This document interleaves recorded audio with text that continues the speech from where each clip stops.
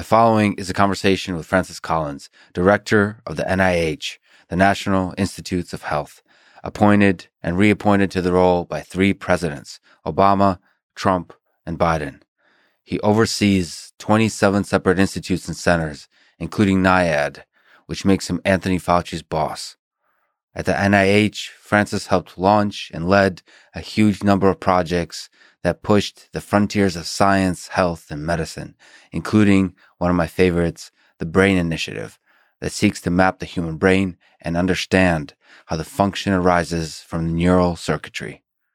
Before the NIH, Francis led the Human Genome Project, one of the largest and most ambitious efforts in the history of science. Given all that, Francis is a humble, thoughtful, kind man, and because of this, to me, he's one of the best representatives of science in the world. He is a man of God, and yet also a friend of the late Christopher Hitchens, who called him, quote, one of the greatest living Americans.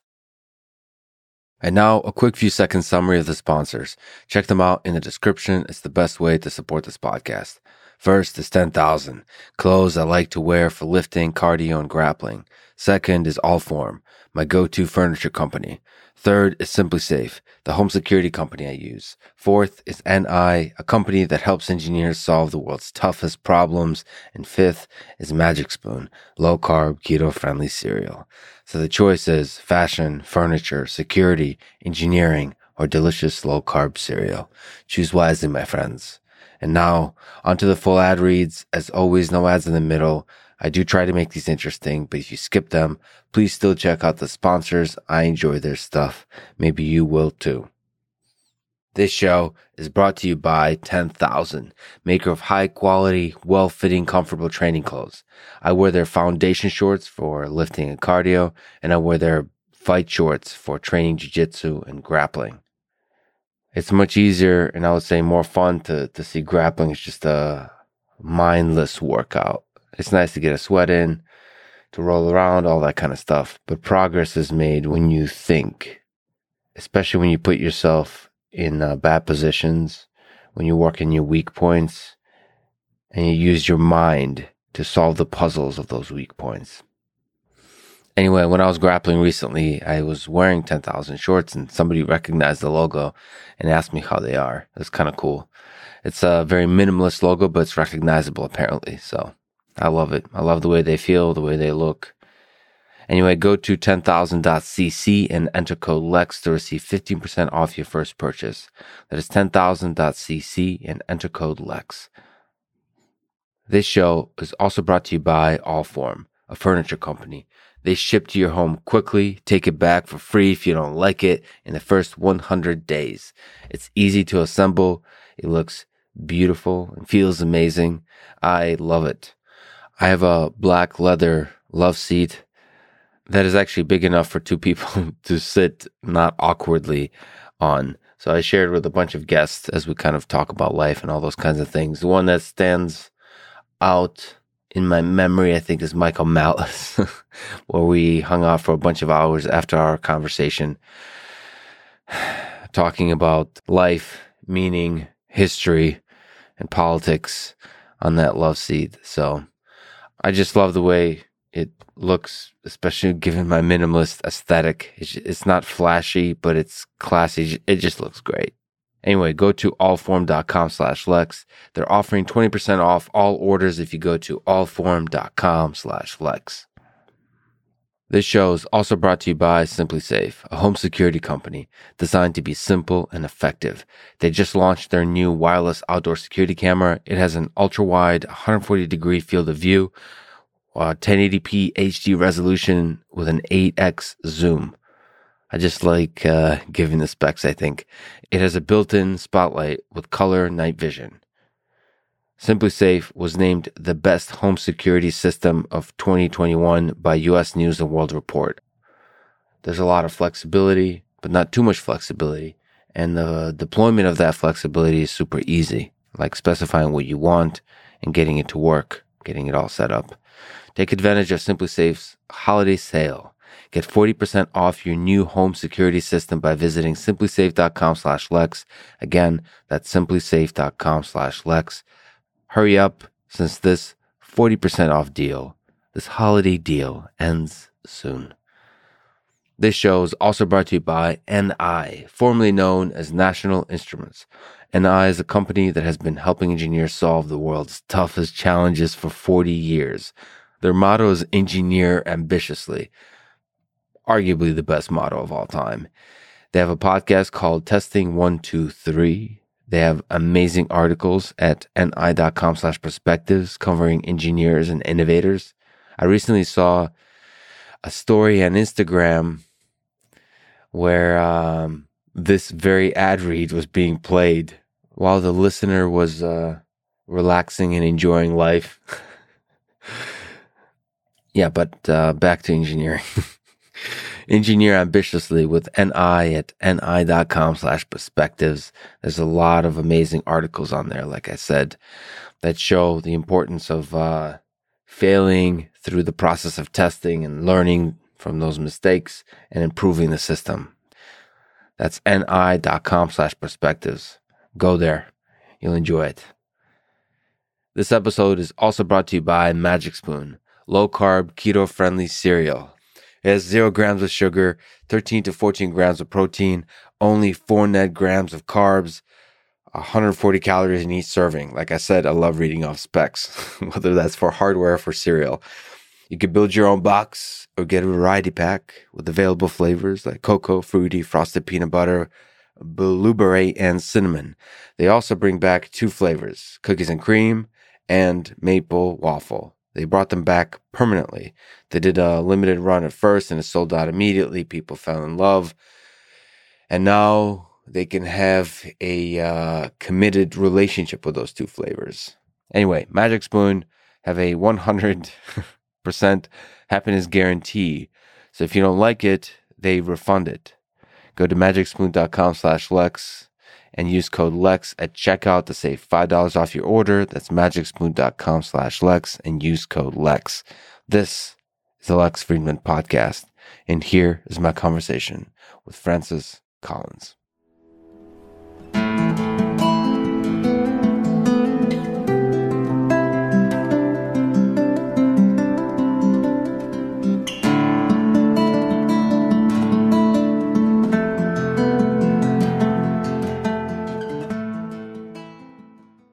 Science at its best is a source of hope. So for me, it's been difficult to watch, as it has, during the pandemic, become at times a source of division. What I would love to do in this conversation with you is touch some difficult topics and do so with empathy and humility so that we may begin to regain a sense of trust in science and that it may once again become a source of hope. I hope that's okay with you. I love the goal. Let's start with some hard questions. You called for, quote, thorough, expert-driven, and objective inquiry into the origins of COVID-19. So let me ask, is there a reasonable chance that COVID-19 leaked from a lab? I can't exclude that. I think it's fairly unlikely. I wish we had more ability to be able to ask questions of the Chinese government and learn more about what kind of records might have been in the lab that we've never been able to see. But most likely, this was a natural origin of a virus, probably starting in a bat, perhaps traveling through some other intermediate, yet to be identified host, and finding its way into humans. Is answering this question within the realm of science, do you think? Will we ever know? I think we might know if we find that intermediate host. And there has not yet been a thorough enough investigation to say that that's not going to happen. And remember, it takes a while to do this. With SARS, it was 14 years before we figured out it was the civet cat that was the intermediate host. With MERS, it was a little quicker to discover it was the camel. With SARS-CoV-2, there's been some looking, but especially now with everything really tense between the U.S. and China, if there's looking going on, we're not getting told about it. Do you think it's a scientific question or a political question? It's a scientific question, but it has political implications. So the world is full of scientists that are working together, but in the political space, in the political science space, there's tensions. What is it like to do great science in a time of a pandemic when there's political tensions? It's very unfortunate. Pasteur said science knows no one country. He was right about that. My whole career, in genetics especially, has depended upon international collaboration between scientists as a way to make discoveries, get things done. Scientists, by their nature, like to be involved in international collaborations. The Human Genome Project, for heaven's sake, 2,400 scientists in 6 countries working together, not worrying who was going to get the credit, giving all the data away. I was the person who was supposed to keep all that coordinated. It was a wonderful experience. And that included China. That was sort of their first real entry into a big international, big science kind of project. And they did their part. It's very different now. Continue on the line of difficult questions, especially difficult ethical questions. In 2014, U.S. put a hold on gain-of-function research in response to a number of laboratory biosecurity incidents, including anthrax, smallpox, and influenza. In December 2017, NIH lifted this ban because, quote, gain-of-function research is important in helping us identify, understand, and develop strategies and effective countermeasures against rapidly evolving pathogens that pose a threat to public health. All difficult questions have arguments on both sides. Yes. Can you argue the pros and cons of gain-of-function research with viruses? I can. And first, let me say this term, gain of function, is causing such confusion that I need to take a minute and just sort of talk about what the common scientific use of that term is and where it is very different when we're talking about the current oversight of potentially dangerous human pathogens. As you know, in science, we're doing gain-of-function experiments all the time. We support a lot of cancer immunotherapy at NIH. Right here in our clinical center, there are trials going on where people's immune cells are taken out of their body, treated with a genetic therapy that revs up their ability to discover the cancer that patient currently has, maybe even at stage 4, and then give them back as those little ninja warriors go after the cancer. And it sometimes works dramatically. That's a gain of function. You gave that patient a gain in their immune function that may have saved their life. So we've got to be careful not to say, oh, gain of function is bad. Most of what we do in science that's good involves quite a bit of that. And we are all living with gains of function every day. I have a gain of function because I'm wearing these eyeglasses. Otherwise, I would not be seeing you as clearly. I'm happy for that gain of function. So that's where a lot of confusion has happened. The kind of gain of function, which is now subject to very rigorous and very carefully defined oversight, is when you are working with an established human pathogen that is known to be potentially causing a pandemic, and you are enhancing or potentially enhancing its transmissibility or its virulence. We call that EPPP, Enhanced Potential Pandemic Pathogen.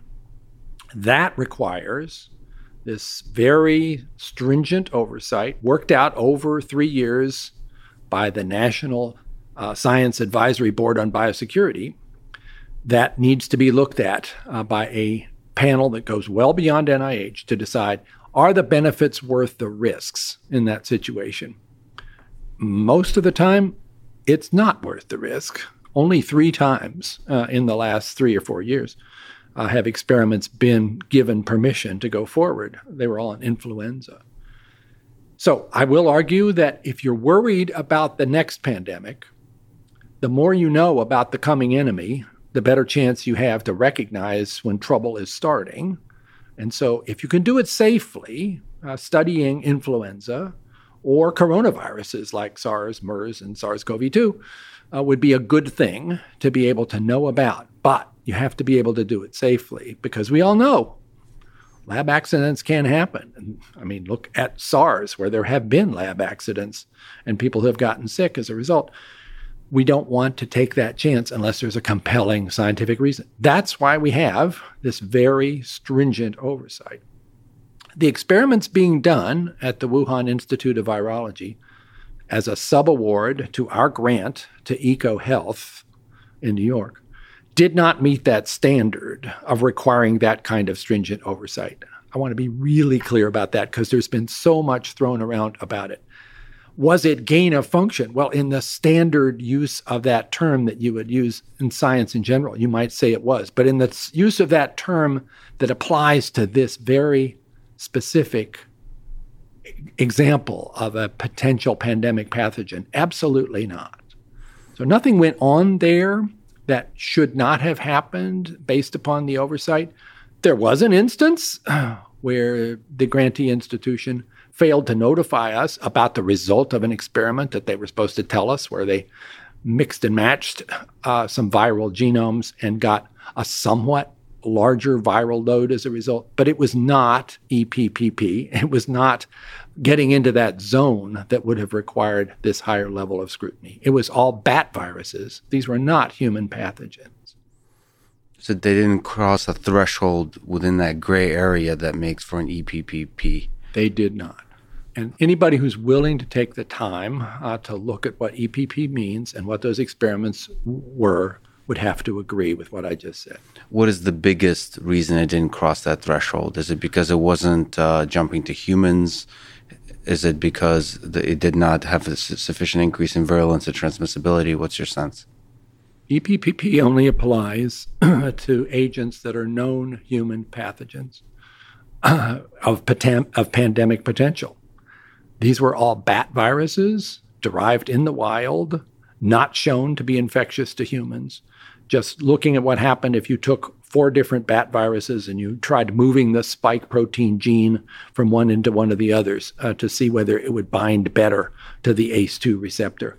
That doesn't get across that threshold. And let me also say, for those who are trying to connect the dots here, which is the most troubling part of this, and say, well, this is how SARS-CoV-2 got started, that is absolutely demonstrably false. These bat viruses that were being studied had only about 80% similarity in their genomes to SARS-CoV-2. They were like decades away in evolutionary terms. And it is really irresponsible for people to claim otherwise. Speaking of people who claim otherwise, Rand Paul.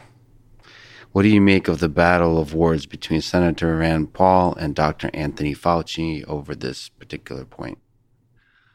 I don't want to talk about specific members of Congress, but I will say it's really unfortunate that Tony Fauci, who is the epitome of a dedicated public servant, has now somehow been targeted for political reasons as somebody that certain figures are trying to discredit, perhaps to try to distract from their own failings.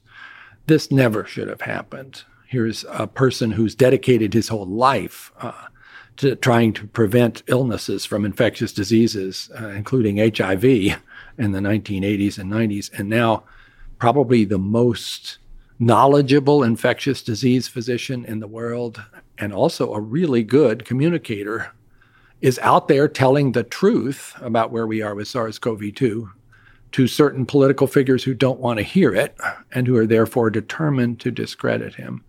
And that is disgraceful. So with politicians, they often play games with black and white.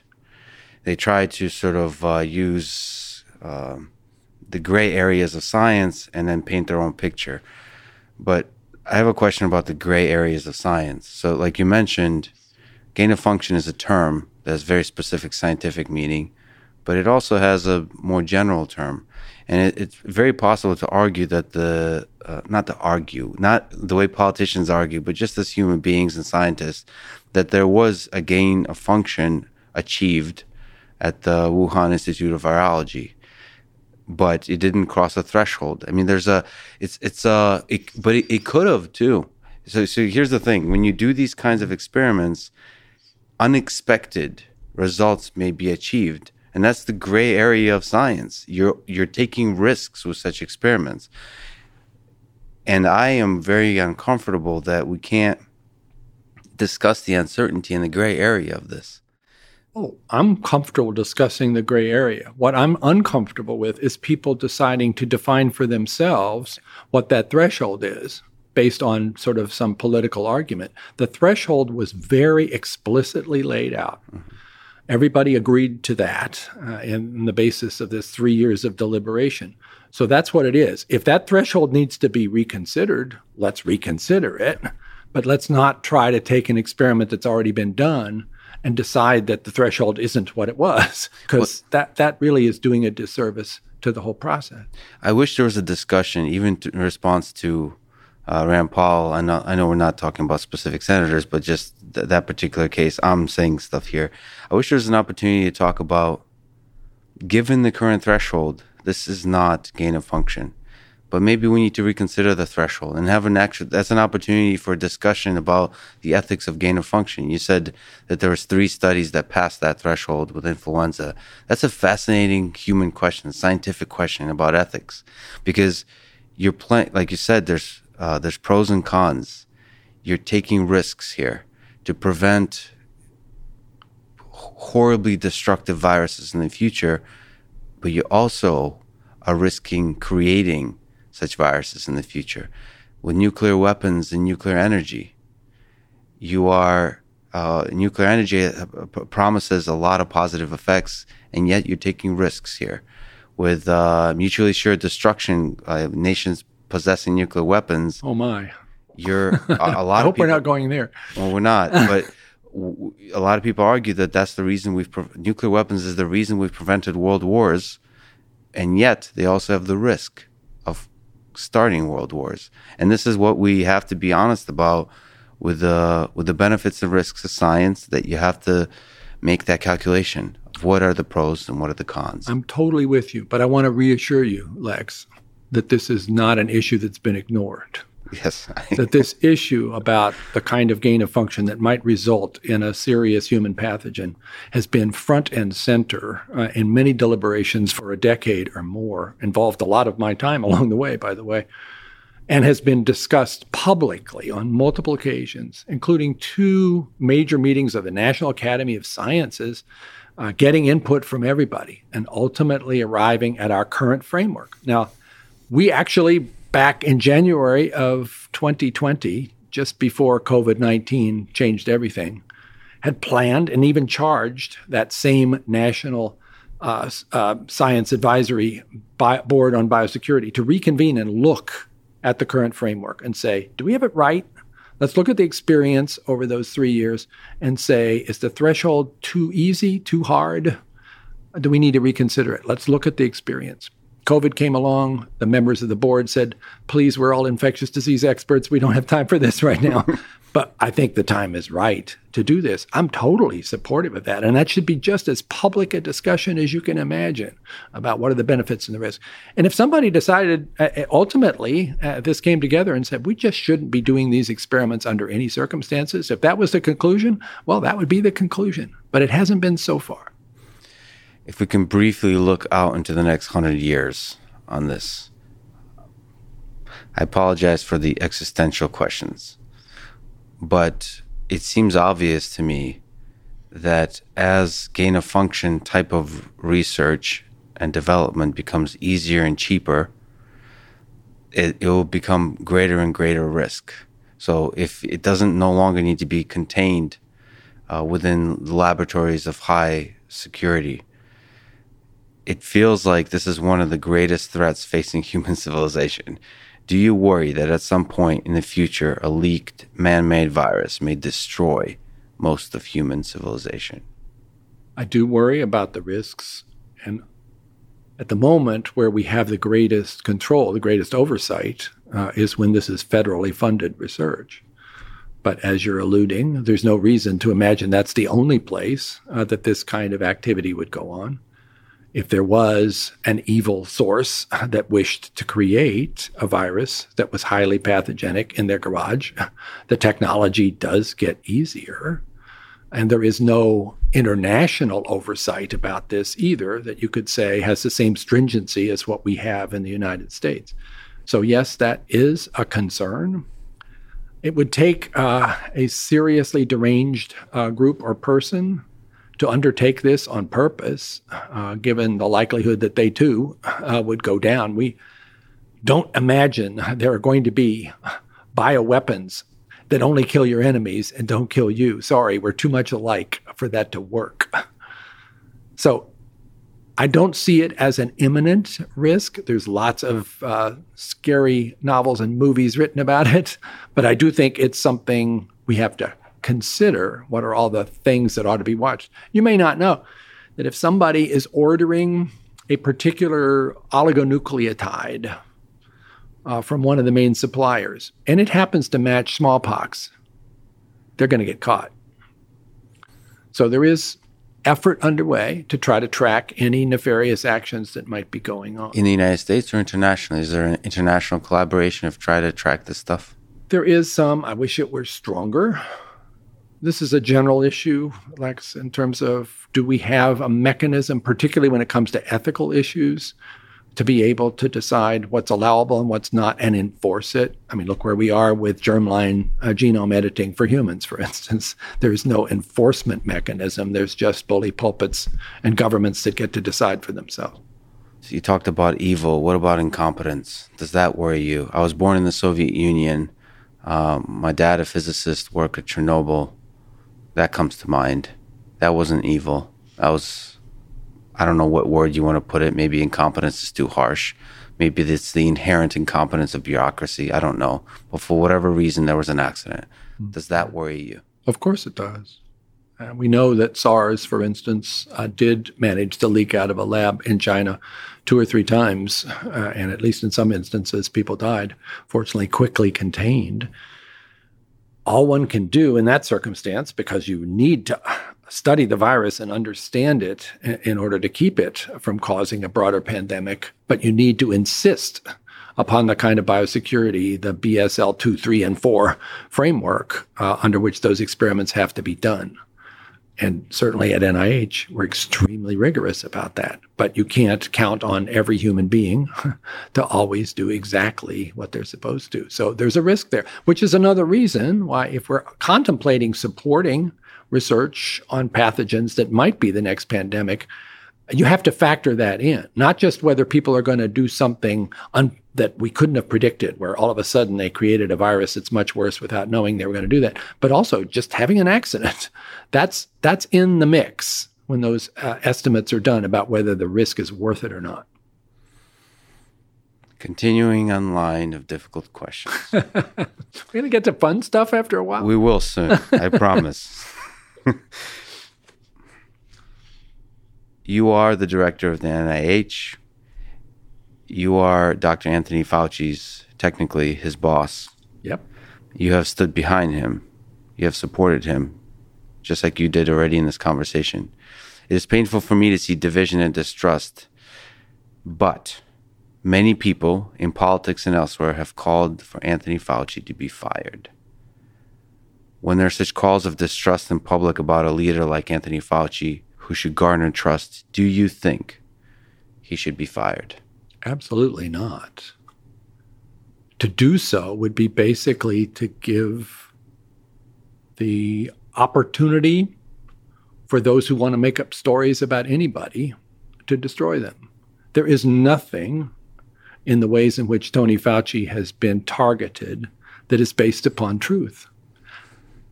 How could we then accept those cries for his firing as having legitimacy?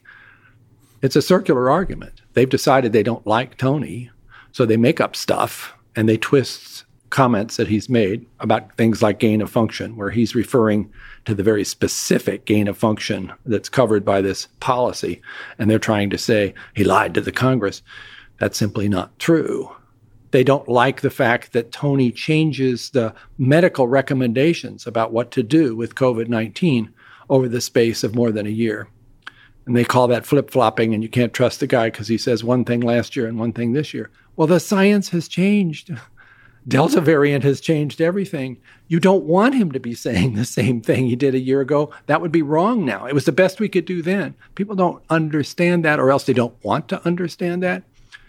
So when you basically whip up a largely political argument against a scientist and hammer at it over and over again to the point where he now has to have 24/7 security to protect him against people who really want to do violence to him, for that to be a reason to say that then he should be fired is to hand the evil forces the victory. I will not do that. Yet there's something difficult I'm going to try to express to you. So it may be your guitar playing. It may be something else. But there's a humility to you. It may be because you're a man of God. There's a humility to you that garners trust. And when you're in a leadership position representing science, especially in catastrophic events like the pandemic, it feels like as a leader, you have to go far above and beyond your usual duties. And I think there's no question that Anthony Fauci has delivered on his duties. But it feels like he needs to go above as a science communicator. And if there's a large number of people that are distrusting him, it's also his responsibility to garner their trust, to gain their trust. As a person who's the face of science, are you torn on this? The responsibility of Anthony Fauci, of yourself, to represent science, not just the communication of advising what should be done, but giving people hope, giving people trust in science, and alleviating division. Do you think that's also a responsibility of a leader, or is that unfair to ask? I think the best way you give people trust is to tell them the truth. And so they recognize that when you're sharing information, it's the best you've got at that point. And Tony Fauci does that at every moment. I don't think him expressing more humility would change the fact that they're looking for a target of somebody to blame, to basically distract people from the failings of their own political party. Maybe I'm less targeted, not because of a difference in the way in which I convey the information. I'm less visible. If Tony were out of the scene and I was placed in that role, I'd probably be seeing a ratcheting up of that same targeting. I would like to believe that if Tony Fauci said that when I originally made recommendations not to wear masks, that was given on our best available data, and now we know that is a mistake. So admit with humility that there's an error. That's not actually correct, but that's a statement of humility. And I would like to believe, despite the attacks, he would win a lot of people over with that. So a lot of people, as you're saying, would use that, see that here we go, here's that Dr. Anthony Fauci making mistakes. How can we trust him on anything? I believe if he was that public display of humility to say that I made an error, that would win a lot of people over. That's kind of my sense. To face the fire of the attacks from politics, you have to, like, politicians will attack no matter what. But the question is the people. To win over the people. The biggest concern I've had is that there was this distrust of science that's been brewing. And maybe you can correct me, but I'm a little bit unwilling to fully blame the politicians, because politicians play their games no matter what.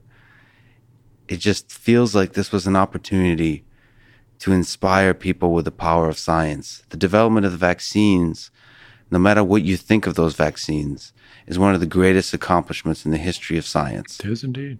And the fact that that's not inspiring, listen, I host a podcast. Whenever I say positive stuff about the vaccine, I get to hear a lot of different opinions. I bet you do. The fact that I do is a big problem to me, because it's an incredible accomplishment of science. And so I'm sorry, but I have to put responsibility on the leaders, even if it's not their mistakes. That's what the leadership is. That's what leadership is. You take responsibility for the situation. I wonder if there's something that could have been done better to give people hope that science will save us as opposed to science will divide us. I think you have more confidence in the ability to get beyond our current divisions than I do, after seeing just how deep and dark they have become. Tony Fauci has said multiple times the recommendation about not wearing masks was for two reasons. a shortage of masks, which were needed in hospitals, and a lack of realization early in the course of the epidemic that this was a virus that could heavily infect asymptomatic people. As that changed, he changed. Now, did he make an error? No, he was making a judgment based on the data available at the time, but he certainly made that clear over and over again. It has not stopped those who would like to demonize him from saying, well, he just flip-flopped.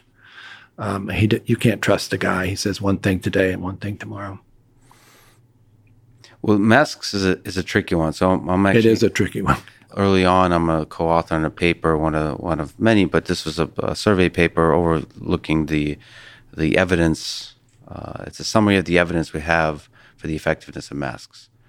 It seems that it's difficult to do rigorous scientific study on masks. It is difficult. There's a lot of philosophical and ethical questions I want to ask you, but within this, it's back to your words and Anthony Fauci's words. When you're dealing with so much uncertainty and so much potential uncertainty about how catastrophic this virus is in the early days, and knowing that each word you say may create panic, how do you communicate science with the world? It's a philosophical, it's an ethical, it's a practical question. There was a discussion about masks a century ago, and that too led to panic. So, I mean, I'm trying to put myself in your mind, in the mind of Anthony Fauci in those early days, knowing that there's limited supply of masks. Like, what do you say? Do you fully convey the uncertainty of the situation, of the challenges of the supply chain, or do you say that masks don't work? That's a complicated calculation. How do you make that calculation? It is a complicated calculation. As a scientist, your temptation would be to give a full brain dump of all the details of the information about what's known and what isn't known and what experiments need to be done. Most of the time, that's not going to play well in a soundbite on the evening news. So you have to kind of distill it down to a recommendation that is the best you can do at that time with the information you've got. So you're a man of God, and we'll return to that to talk about some also unanswerable philosophical questions. But first, let's linger on the vaccine, because in the Christian community, there was some hesitancy with the vaccine. Still is. There's a lot of data showing high efficacy and safety of vaccines, of COVID vaccines, but still they are far from perfect, as all vaccines are. Can you empathize with people who are hesitant to take the COVID vaccine or to have their children take the COVID vaccine? I can totally empathize, especially when people are barraged by conflicting information coming at them from all kinds of directions. I've spent a lot of my time in the last year trying to figure out how to do a better job of listening, because I think we have all got the risk of assuming we know the basis for somebody's hesitancy, and that often doesn't turn out to be what you thought.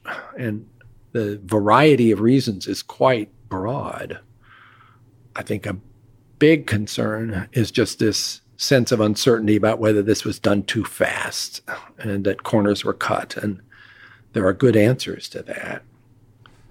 Along with that, a sense that maybe this vaccine will have long-term effects that we won't know about for years to come.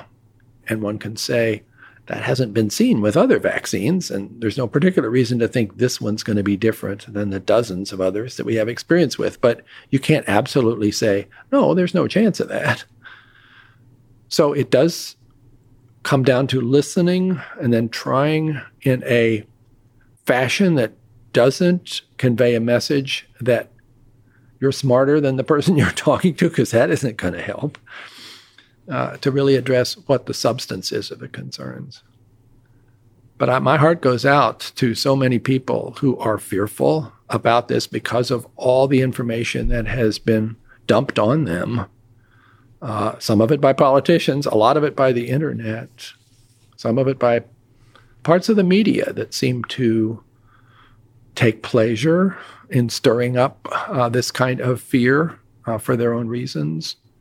And that is shameful. I'm really sympathetic with the people who are confused and fearful.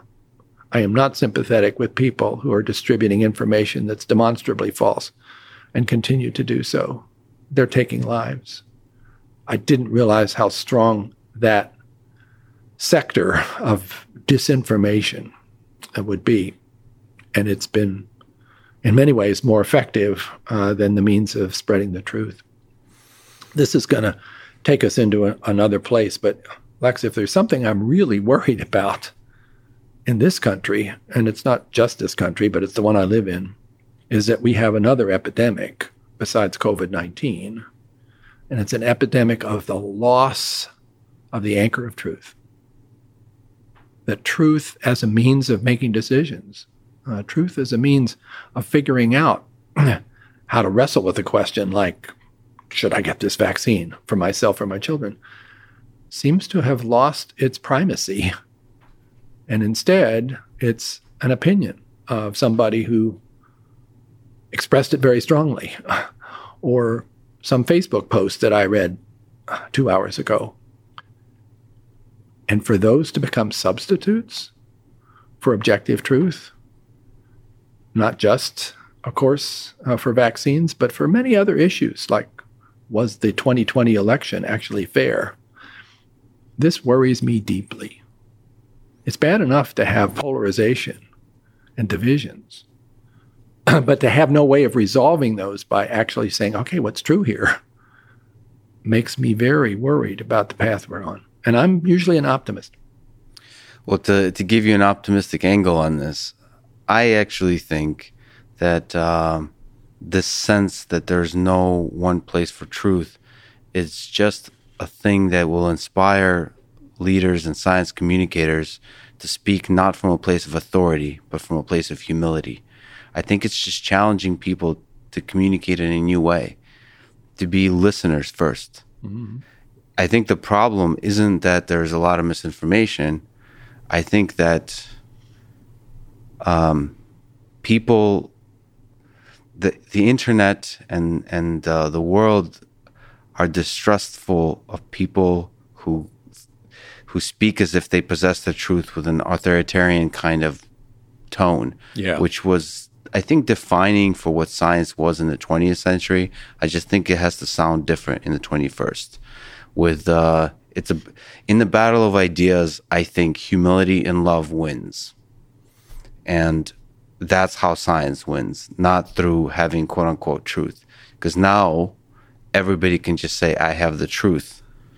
I think you have to speak, like I said, from humility, not authority. And so it just challenges our leaders to go back and learn to be, pardon my French, less assholes and more kind. And like you said, to listen to the experiences of people that are good people, not the ones who are trying to manipulate the system or play a game and so on, but real people who are just afraid of uncertainty, of hurting those they loved, and so on. So I think it's just an opportunity for leaders to go back and take a class on effective communication. I'm with you on the shifting more from where we are to humility and love. That's got to be the right answer. That's very biblical, by the way. We'll get there. I have to bring up Joe Rogan. I don't know if you know who he is. I do. He's a podcaster, comedian, fighting commentator, and my now friend. An ivermectin believer, too. Yes, that is the question I have to ask you about. He has gotten some flack in the mainstream media for not getting vaccinated. And when he got COVID recently, taking ivermectin as part of a cocktail of treatments. The NIH actually has a nice page on ivermectin saying, quote, there's insufficient evidence to recommend either for or against the use of ivermectin for the treatment of COVID-19. Results from adequately powered, well-designed, and well-conducted clinical trials are needed to provide more specific evidence-based guidance on the role of ivermectin in the treatment of COVID-19. So let me ask, why do you think there has been so much attack on Joe Rogan and anyone else that's talking about ivermectin when there's insufficient evidence for or against? Well, let's unpack that. First of all, I think the concerns about Joe are not limited to his taking ivermectin. Much more seriously, his being fairly publicly negative about vaccines at a time where people are dying. 700,000 people have died from COVID-19. Estimates by Kaiser are at least 100,000 of those were unnecessary deaths of unvaccinated people. And for Joe to promote that further, even as this pandemic rages through our population, is simply irresponsible. So, yeah, the ivermectin is just one other twist. Obviously, ivermectin has been controversial for months and months. The reason that it got particular attention is because of the way in which it seemed to have captured the imagination of a lot of people, and to the point where they were taking doses that were intended for livestock. And some of them got pretty sick as a result from overdosing on this stuff. That was not good judgment. The drug itself remains uncertain. There's a recent review that looks at all of the studies of ivermectin and basically concludes that it probably doesn't work. We are running a study right now. I looked at that data this morning in a trial called Active 6, which is one of the ones that my public-private partnership is running. We're up to about 400 patients who've been randomized to ivermectin or placebo, and should know perhaps as soon as a month from now in a very carefully controlled trial. Did it help or did it not? So there will be an answer. Coming back to Joe, again, I don't think the fact that he took the ivermectin and hoping it might work is that big a knock against him. It's more the conveying of, we don't trust what science says, which is vaccines are going to save your life. We're going to trust what's on the internet that says ivermectin and hydroxychloroquine really do work, even though the scientific community says probably not. So let me push back on that a little bit. So he doesn't say, let's not listen to science. He doesn't say the vaccine, don't get vaccinated. He says it's okay to ask questions. I'm okay with that. How risky is the vaccine for certain populations? What are the benefits and risks? There's other friends of Joe and friends of mine like Sam Harris, who says if you look at the data, it's obvious that the benefits outweigh the risks. And what Joe says is, yes, but let's still openly talk about risks. And he often brings up anecdotal evidence of people who've had highly negative effects from vaccines. Science is not done with anecdotal evidence. And so you could infer a lot of stuff from the way he expresses it, but he also communicates a lot of interesting questions. And that's something maybe you can comment on is, there's certain groups that are healthy. They have, they're younger. They exercise a lot. They get nutrition and all those kinds of things. He shows skepticism on whether it's so obvious that they should get vaccinated. And the same is, he kind of presents the same kind of skepticism for kids, for young kids. So with empathy and, listening, my Russian ineloquent description of what Joe believes, what is your kind of response to that? Why should certain categories of healthy and young people still get vaccinated, do you think? Well, first, just to say, it's great for Joe to be a skeptic, to ask questions. We should all be doing that. But then the next step is to go and see what the data says and see if there are actually answers to those questions. So coming to healthy people, I've done a bunch of podcasts besides this one. The one I think I remember most was a podcast with a worldwide wrestling superstar. Nice. Very nice. He's about 6'6" and just absolutely solid muscle. And he got COVID. And he almost died. And recovering from that, he said, I've got to let my supporters know, because you can imagine worldwide wrestling fans are probably not big embracers of the need for vaccines. Mm-hmm. And he just turned himself into a spokesperson for the fact that this virus doesn't care. how healthy you are, how much you exercise, what a great specimen you are. It wiped him out. And we see that. You know, the average person in the ICU right now with COVID-19 is under age 50. I think there's a lot of people still thinking, oh, it's just those old people in the nursing homes. It's not going to be about me. They're wrong.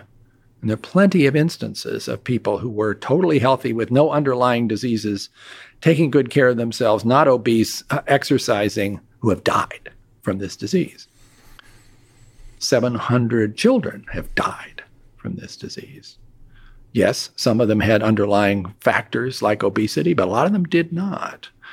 So it's fair to say younger people are less susceptible to serious illness, kids even less so than young adults, but it ain't zero. And if the vaccine is really safe and really effective, then you probably want everybody to take advantage of that. Even though some are dropping their risks more than others, everybody's dropping their risks some. Are you worried about variants? So looking out into the future, what's your vision for all the possible trajectories that this virus takes in human society? I'm totally worried about the variants. Delta was such an impressive arrival on the scene in all the wrong ways. I mean, it took over the world in the space of just a couple months because of its extremely contagious ability. Viruses would be beautiful if they weren't terrifying. Yeah, exactly. I mean, this whole story of viral evolution scientifically is just amazingly elegant. Anybody who really wanted to understand how evolution works in real time, study SARS-CoV-2. Because it's not just Delta, it's Alpha, and it's Beta, and it's Gamma, and it's the fact that these sweep through the world's population by fairly minor differences in fitness. So the real question many people are wrestling is Delta it? Is it such a fit virus that nothing else will be able to displace it? I don't know. I mean, there's now Delta AY4, which is a variant of Delta that, at least in the UK, seems to be taking over the Delta population as though it's maybe even a little more contagious. That might be the first hint that we're seeing something new here. It's not a completely different virus. It's still Delta, but it's Delta plus. You know, the big worry, Lex, is what's out there that is so different that the vaccine protection doesn't work. And we don't know how different it needs to be for the vaccine to stop working. That's the terrifying thing about each of these variants. It's like it's always a pleasant surprise that the vaccine seems to still have efficacy. And hooray for our immune system, may I say, because the vaccine immunized you against that original Wuhan virus. Now we can see that especially after 2 doses, and even more so after a booster, your immune system is so clever that it's also making a diversity of antibodies to cover some other things that might happen to that virus to make it a little different. And you're still getting really good coverage. Even for Beta, which was South Africa, B1351, which is the most different, it looks pretty good. But that doesn't mean it will always be as good as that if something gets really far away from the original virus. Now, the good news is we would know what to do in that situation. The mRNA vaccines allow you to redesign the vaccine like that and to quickly get it through a few thousand participants in a clinical trial to be sure it's raising antibodies, and then bang, you could go. But I don't want to have to do that. There will be people's lives at risk in the meantime. And what's the best way to keep that from happening? Well, try to cut down the number of infections because you don't get variants unless the virus is replicating in a person. So how do we solve this thing? How do we get out of this pandemic? What's like if you had a wand or something, or you could really implement policies? What's the full cocktail of solutions here? It's a full cocktail. It's not just one thing. In our own country here in the U.S., it would be getting those 64 million reluctant people to actually go ahead and get vaccinated. There's 64 million people who didn't get vaccinated? Adults, yes. Not even counting the kids. Wow. 64 million. Wow. Isn't that astounding? Get the kids vaccinated. Hopefully their parents will see that as a good thing too. Get those of us who are due for boosters boosted, because that's going to reduce our likelihood of having breakthrough infections and keep spreading it. Convince people that until we're really done with this, and we're not now, that social distancing and mask wearing indoors are still critical to cut down the number of new infections. But of course, that's our country. This is a worldwide pandemic. I worry greatly about the fact that low and middle income countries have, for the most part, not even gotten started with access to vaccines. And we have to figure out a way to speed that up. Because otherwise, that's where the next variant will probably arrive. And who knows how bad it will be. And it will cross the world quickly, as we've seen happen repeatedly in the last 22 months. I think I'm really surprised, annoyed, frustrated that testing, rapid at-home testing from the very beginning wasn't a big part of the solution. It seems, first of all, nobody's against it. That's one huge plus for testing, that it's everybody supports. Second of all, like, that's what America is good at, is like mass manufacture of stuff, like stepping up, engineers stepping up and really deploying it. Plus, without the collection of data, is giving people freedom, is giving them information and then freedom to decide what to do with that information. It's such a powerful solution. I don't understand. Well, now I think the Biden administration is, I think, emphasized like the scaling of testing manufacturers. So, but I just feel like it's an obvious solution. Get a test that's costs less than $1 to manufacture, costs less than $1 to buy, and just everybody gets tested every single day. Don't share that data with anyone. You just make the decisions. And I believe in the intelligence of people to make the right decision to stay at home when the test is positive. I am so completely with you on that. And NIH has been smack in the middle of trying to make that dream come true. We're running a trial right now in Georgia, Indiana, Hawaii, and where's the other one? Oh, Kentucky. Basically blanketing a community with free home testing. That's beautiful. And look to see what happens as far as stemming the spread of the epidemic and measuring it by wastewater, because you can really tell whether you've cut back the amount of infection in the community. Yeah, I'm so with you. We got off to such a bad start with testing. And of course, all the testing was being done for the first several months in big box laboratories, where you had to send the sample off and put it through the mail somehow and get the result back sometimes 5 days later after you've already infected a dozen people. It was just a completely wrong model, but it's what we had. And everybody was like, oh, we got to stick with PCR, because if you start using those home tests that are based on antigens, lateral flow, probably there's going to be false positives and false negatives. Okay, sure. No test is perfect, but having a test that's not acceptable or accessible is the worst setting. So we, NIH, with some requests from Congress, got $1 billion to create this program called Rapid Acceleration of Diagnostics, RADX. And we turned into a venture capital organization, and we invited every small business or academic lab that had a cool idea about how to do home testing to bring it forward. And we threw them into what we called our Shark Tank of business experts, engineers, technology people who understood how to deal with supply chains and manufacturing.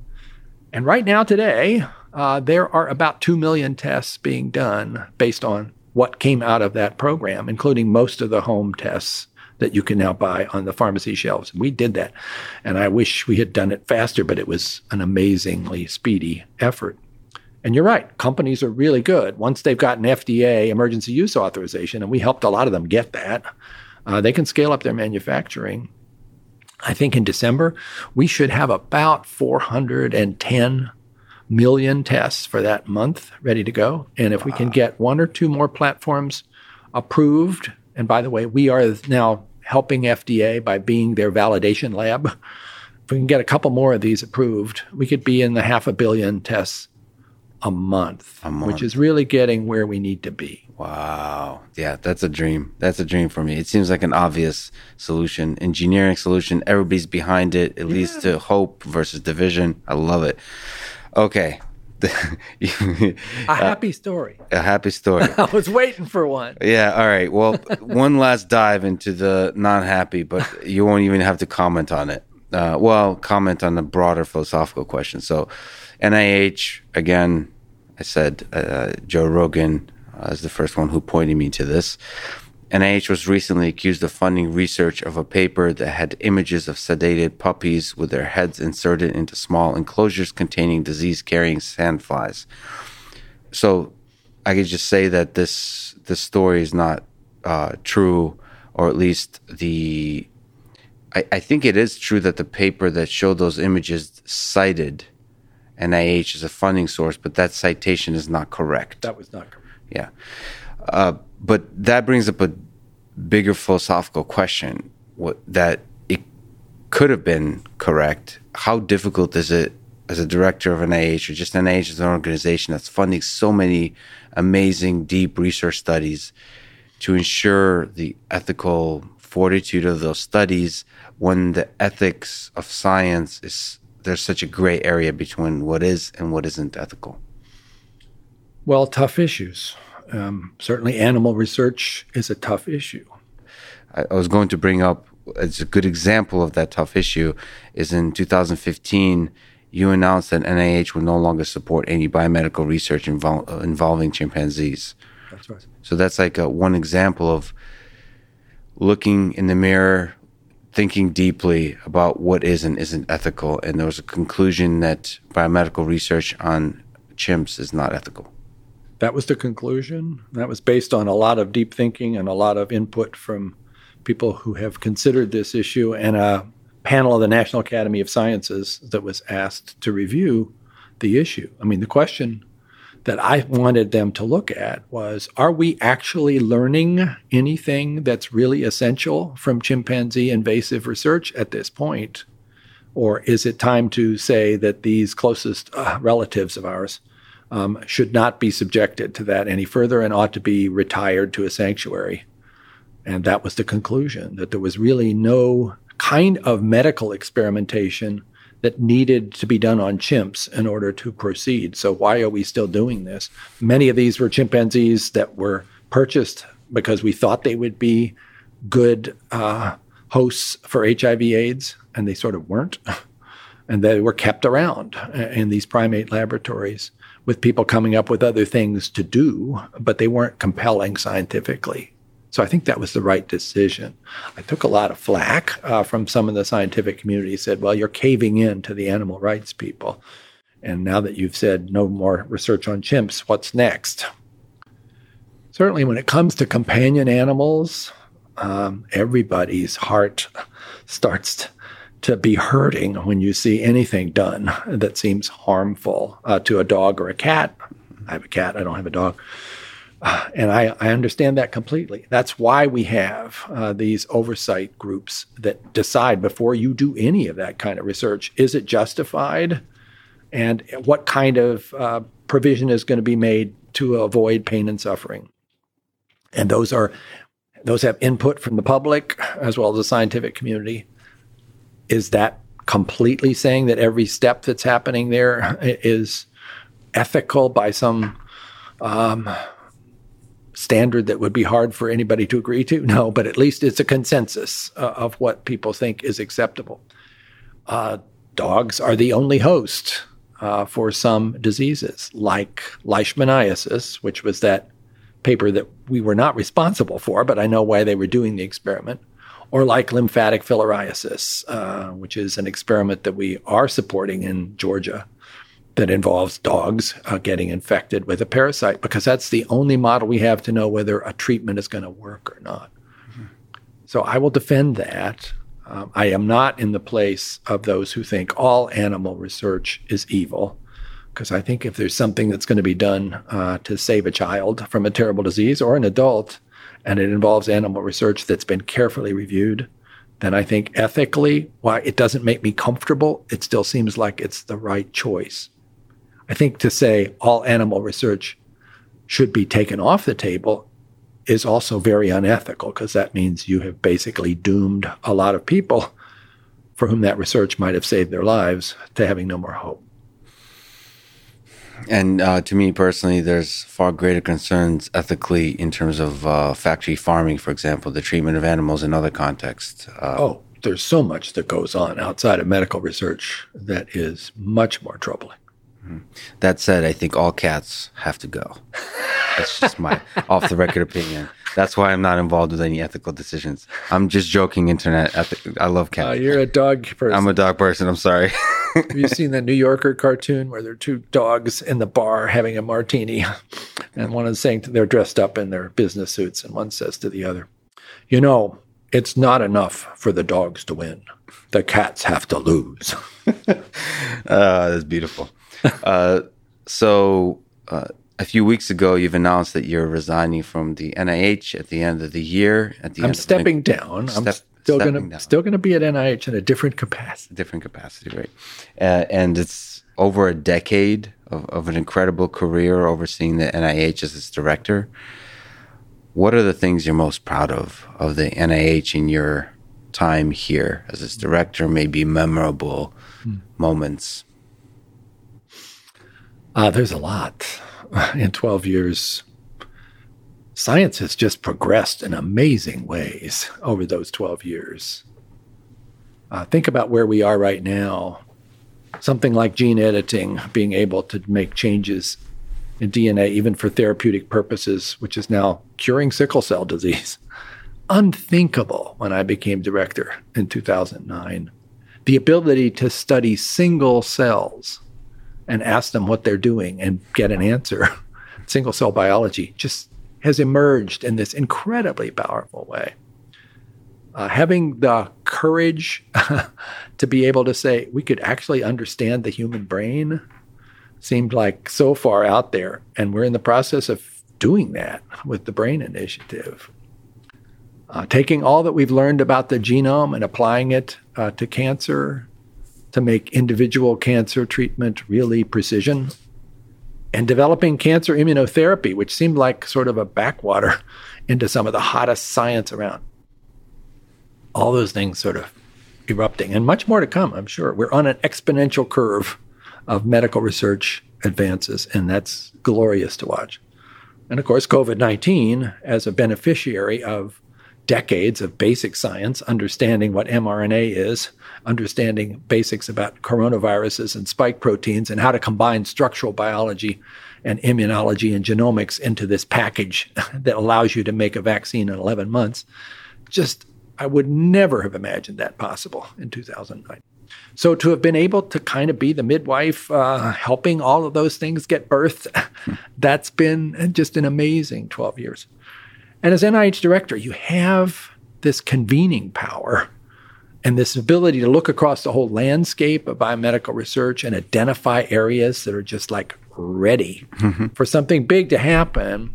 But it isn't going to happen spontaneously without some encouragement, without pulling people together from different disciplines who don't know each other and maybe don't know how to quite understand each other's scientific language, and create an environment for that to happen. That has been just an amazing experience. I mean, I mentioned the Brain Initiative as one of those.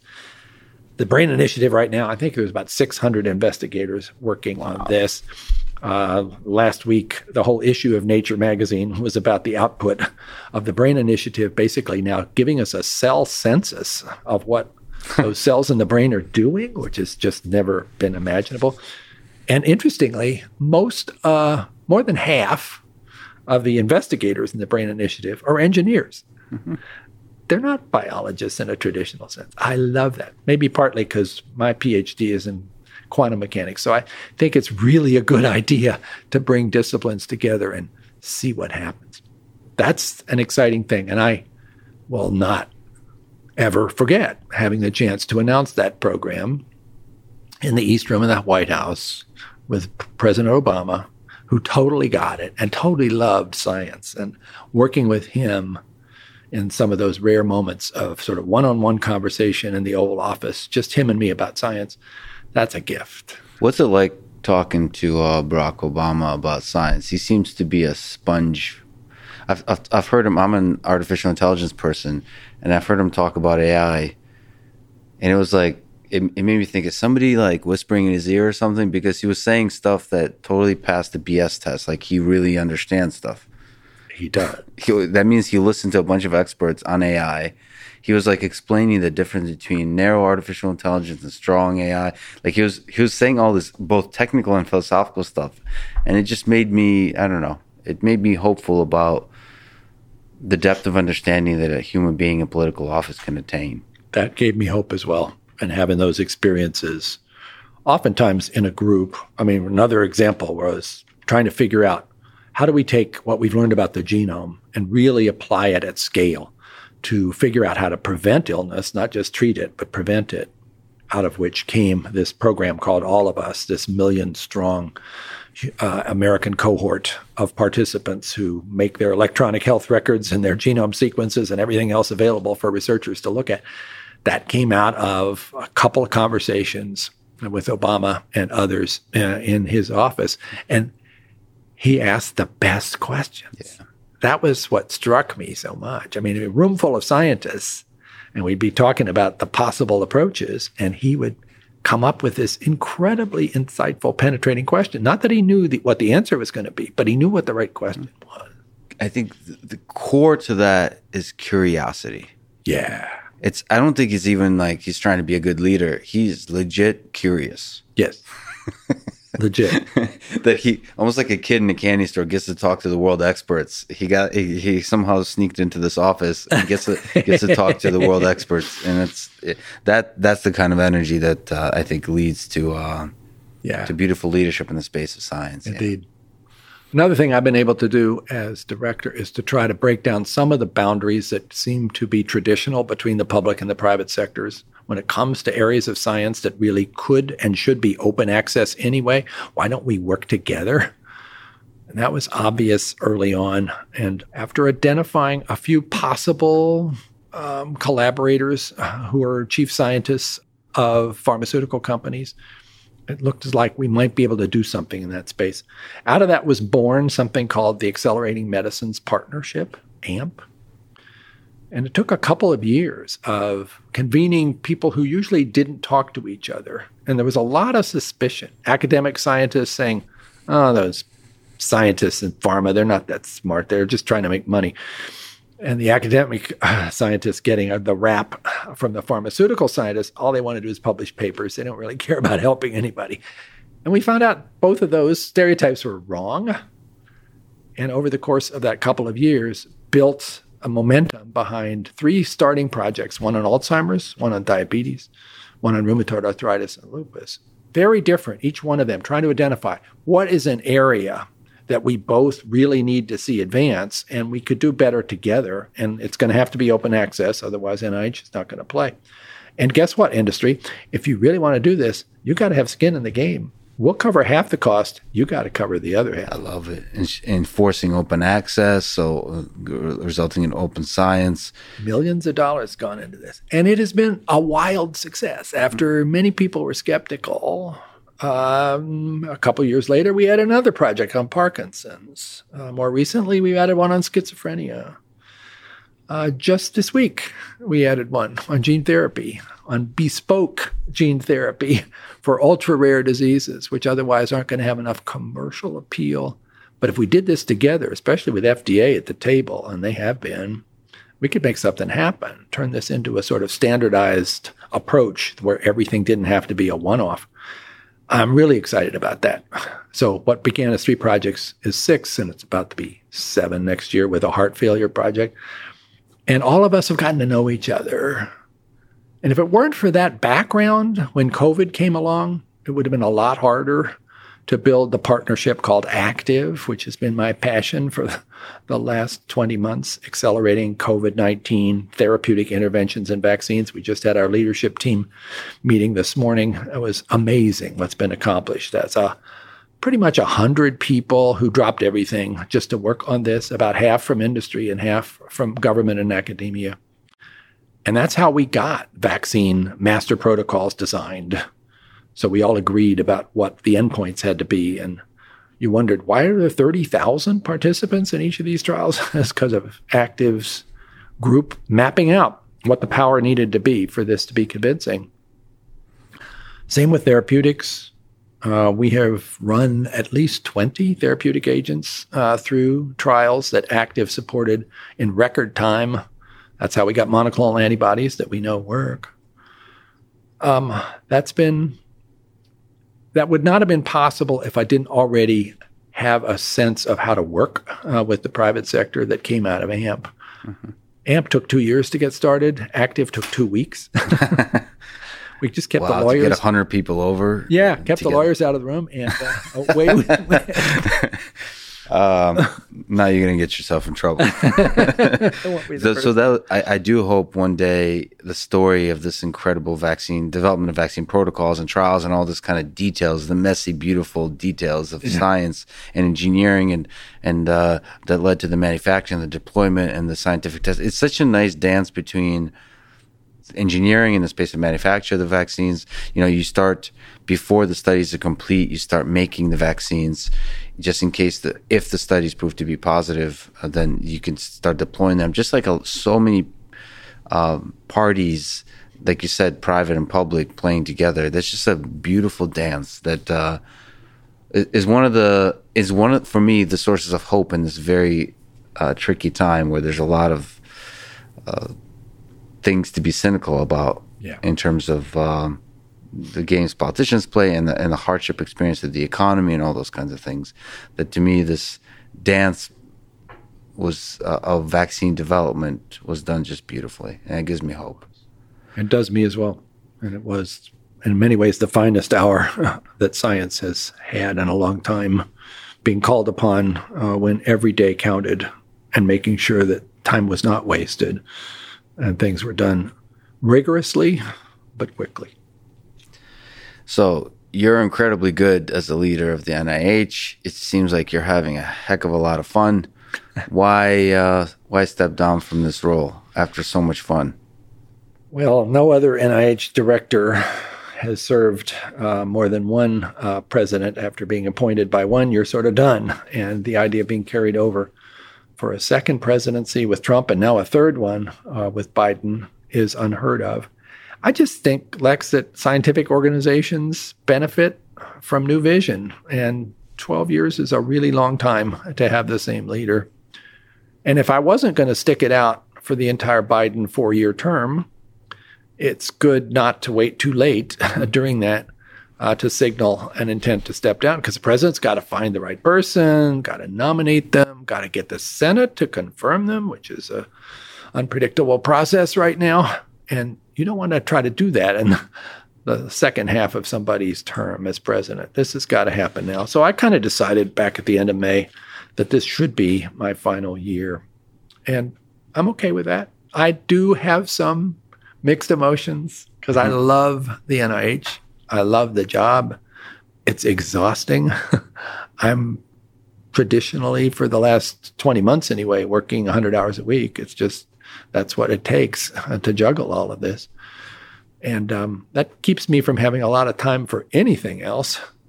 And I wouldn't mind, because I don't think I'm done yet, I wouldn't mind having some time to really think about what the next chapter should be. And I have none of that time right now. Do I have another calling? Is there something else I could contribute that's different than this? I'd like to find that out. I think the right answer is you're just stepping down to focus on your music career. But that might not be a good plan for anything very sustainable. But I think that is a sign of a great leader, as George Washington did, stepping down at the right time. That's Ted Williams. Yes. He quit when I think he hit a home run on his last at bat, and his average was 400 at the time. Know when to walk away. I mean, it's hard, but it's beautiful to see in a leader. You also oversaw the Human Genome Project. You mentioned the Brain Initiative, which has, it's a dream to map the human brain, and there's the dream to map the human code, which was the Human Genome Project. And you have said that it is humbling for me and awe-inspiring to realize that we have caught the first glimpse of our own instruction book, previously known only to God. How does that, if you can just kind of wax poetic for a second, how does it make you feel that we were able to map this instruction book, look into our own code, and be able to reverse engineer it? It's breathtaking. It's so fundamental. And yet, for all of human history, we're ignorant of the details of what that instruction book looked like. And then we crossed a bridge into the territory of the known. And we had that in front of us, still written in a language that we had to learn how to read. And we're in the process of doing that and will be for decades to come. But we owned it. We had it. And it has such profound consequences. It's both a book about our history. It's a book of sort of the parts list of a human being, the genes that are in there and how they're regulated. And it's also a medical textbook that can teach us things that will provide answers to illnesses we don't understand and alleviate suffering and premature death. So it's a pretty amazing thing to contemplate.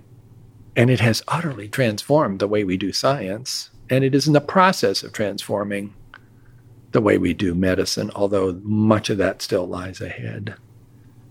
You know, while we were working on the Genome Project, it was sort of hard to get this sense of a wowness because it was just hard work. And you were getting, another megabase. Okay, this is good. Yeah. But when did you actually step back and say, we did it? It's the profoundness of that. I mean, there were 2 points, I guess. One was the announcement on that June 26, 2000, where the whole world heard, well, we don't quite have it, but we got a pretty good draft. And suddenly people were like realizing, oh, this is a big deal. For me, it was more when we got the full analysis of it, published it in February 2001 in that issue of Nature paper that Eric Lander and Bob Waterston and I were the main authors, and we toiled over and tried to get as much insight as we could in there about what the meaning of all this was. But you also had this sense that we are such beginning readers here. We are still in kindergarten trying to make sense out of this 3 billion letter book. And we're going to be at this for generations to come. You are a man of faith, Christian, and you are a man of science. What is the role of religion and of science in society and in the individual human mind and heart like yours? Well, I was not a person of faith when I was growing up. I became a believer in my 20s, influenced as a medical student by a recognition that I hadn't really thought through the issues of what's the meaning of life, why are we all here, what happens when you die, is there a God? Science is not so helpful in answering those questions. So I had to look around in other places and ultimately came to my own conclusion that atheism, which is where I had been, was the least supportable of the choices because it was the assertion of a universal negative, which scientists aren't supposed to do. And agnosticism came as an attractive option, but felt a little bit like a cop-out. So I had to keep going, trying to figure out, why do believers actually believe this stuff? And came to realize it was all pretty compelling, that there's no proof. I can't prove to you or anybody else that God exists, but I can say it's pretty darn plausible. And ultimately, what kind of God is it caused me to search through various religions and see, well, what do people think about that?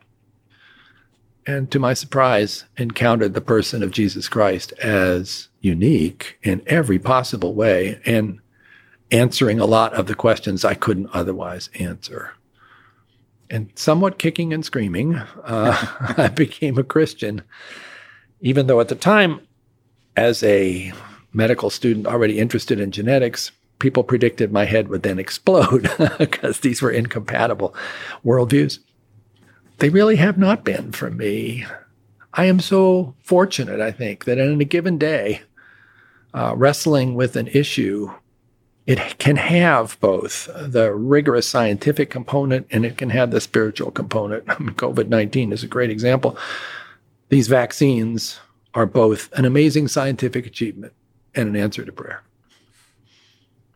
When I'm wrestling with vaccine hesitancy and trying to figure out what answers to come up with, I get so frustrated sometimes, and I'm comforted by reassurances that God is aware of that. I don't have to do this alone.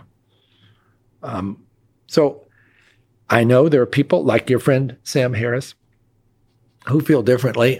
Sam wrote a rather famous op-ed in the New York Times when I was nominated as the NIH director, saying, "This is a terrible mistake. You can't you can't you can't have somebody who believes in God running the NIH. He's just going to completely ruin the place." Well, I have a testimonial. Christopher Hitchens, a devout atheist, if I could say so, was a friend of yours and referred to you as, quote, one of the greatest living Americans, and stated that you were one of the most devout believers he has ever met. He further stated that you were sequencing the genome of the cancer that would ultimately claim his life, and that your friendship, despite their differing opinions on religion, was an example of the greatest armed truce in modern times. What did you learn from Christopher Hitchens about life, or perhaps what is a fond memory you have of this man with whom you've disagreed, but who is also your friend? Yeah, I loved Hitch. I'm sorry he's gone. Iron sharpens iron. There's nothing better for trying to figure out where you are with your own situation and your own opinions, your own worldviews, than encountering somebody who's completely in another space and who's got the gift, as Hitch did, of challenging everything and doing so over a glass of scotch or two or three. Yeah, we got off to a rough start where in an interaction we had at a rather highbrow dinner, he was really deeply insulting of a question I was asking. But, I was like, okay, that's fine. Let's figure out how we could have a more civil conversation. And then I really learned to greatly admire his intellect and to find the jousting with him. And it wasn't all about faith, although it often was really inspiring and innovating, energizing. Mm-hmm. And then when he got cancer, I became sort of his ally, trying to help him find pathways through the various options, and maybe helped him to stay around on this planet for an extra 6 months or so. And I have the warmest feelings of being in his apartment downtown over a glass of wine, talking about whatever. Sometimes it was science. He was fascinated by science. Sometimes it was Thomas Jefferson. Sometimes it was faith. And I knew it would always be really interesting. So he's now gone. Yeah. Do you think about your own mortality? Are you afraid of death? I'm not afraid. I'm not looking forward to it. I don't want to rush it because I feel like I got some things I can still do here. But as a person of faith, I don't think I'm afraid. I'm 71. I know I don't have an infinite amount of time left. And I want to use the time I've got in some sort of way that matters. I'm not ready to become a full-time golfer. But I don't quite know what that is. I do feel that I've had a chance to do amazingly powerful things as far as experiences. And maybe God has something else in mind. I wrote this book 16 years ago, The Language of God, about science and faith, trying to explain how, from my perspective, these are compatible. These are in harmony. They're complementary if you are careful about which kind of question you're asking. And to my surprise, a lot of people seem to be interested in that. They were tired of hearing the extreme voices, like Dawkins at one end, and people like Ken Ham and Answers in Genesis on the other end, saying, if you trust science, you're going to hell. And they thought there must be a way that these things could get along. And that's what I tried to put forward. And then I started a foundation, BioLogos, which then I had to step away from to become NIH director, which has just flourished. Maybe because I stepped away, I don't know. But it now has millions of people who come to that website, and they run amazing meetings. And I think a lot of people have really come to a sense that this is okay. I can love science and I can love God, and that's not a bad thing. So maybe there's something more I can do in that space. Maybe that book is ready for a second edition. I think so. But when you look back, life is finite. What do you hope your legacy is? I don't know, this whole legacy thing seems a little bit hard to embrace. It feels a little self-promoting, doesn't it? I sort of feel like in many ways I went to my own funeral on October 5th when I announced that I was stepping down, and I got the most amazing responses from people, some of whom I knew really well, some of whom I didn't know at all, who were just telling me stories about something that I had contributed to that made a difference to them. And that was incredibly heartwarming. And that's enough. I don't want to build an edifice. I don't have a plan for a monument or a statue, God help us. I do feel like I've been incredibly fortunate. I've had the chance to play a role in things that were pretty profound, from the Genome Project to NIH to COVID vaccines. And I ought to be plenty satisfied that I've had enough experiences here to feel pretty good about the way in which my life panned out. We did a bunch of difficult questions in this conversation. Let me ask the most difficult one. That perhaps is the reason you turn to God. What is the meaning of life? Have you figured it out yet? Expect me to put that into 3 sentences? we only have a couple of minutes, so please hurry up. Well, that's not a question that I think science helps me with. So you're going to push me into the faith zone, which is where I'd want to go with that. I think, well, what is the meaning? Why are we here? What are we put here to do? I do believe we're here for just a blink of an eye, and that our existence somehow goes on beyond that in a way that I don't entirely understand, despite efforts to do so. I think we are called upon in this blink of an eye to try to make the world a better place, to try to love people, to try to do a better job of our more altruistic instincts and less of our selfish instincts, to try to be what God calls us to be, people who are holy, not people who are driven by self-indulgence. And sometimes I'm better at that than others.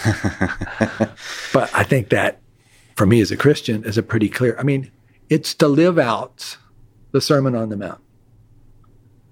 Once I read that, I couldn't unread it.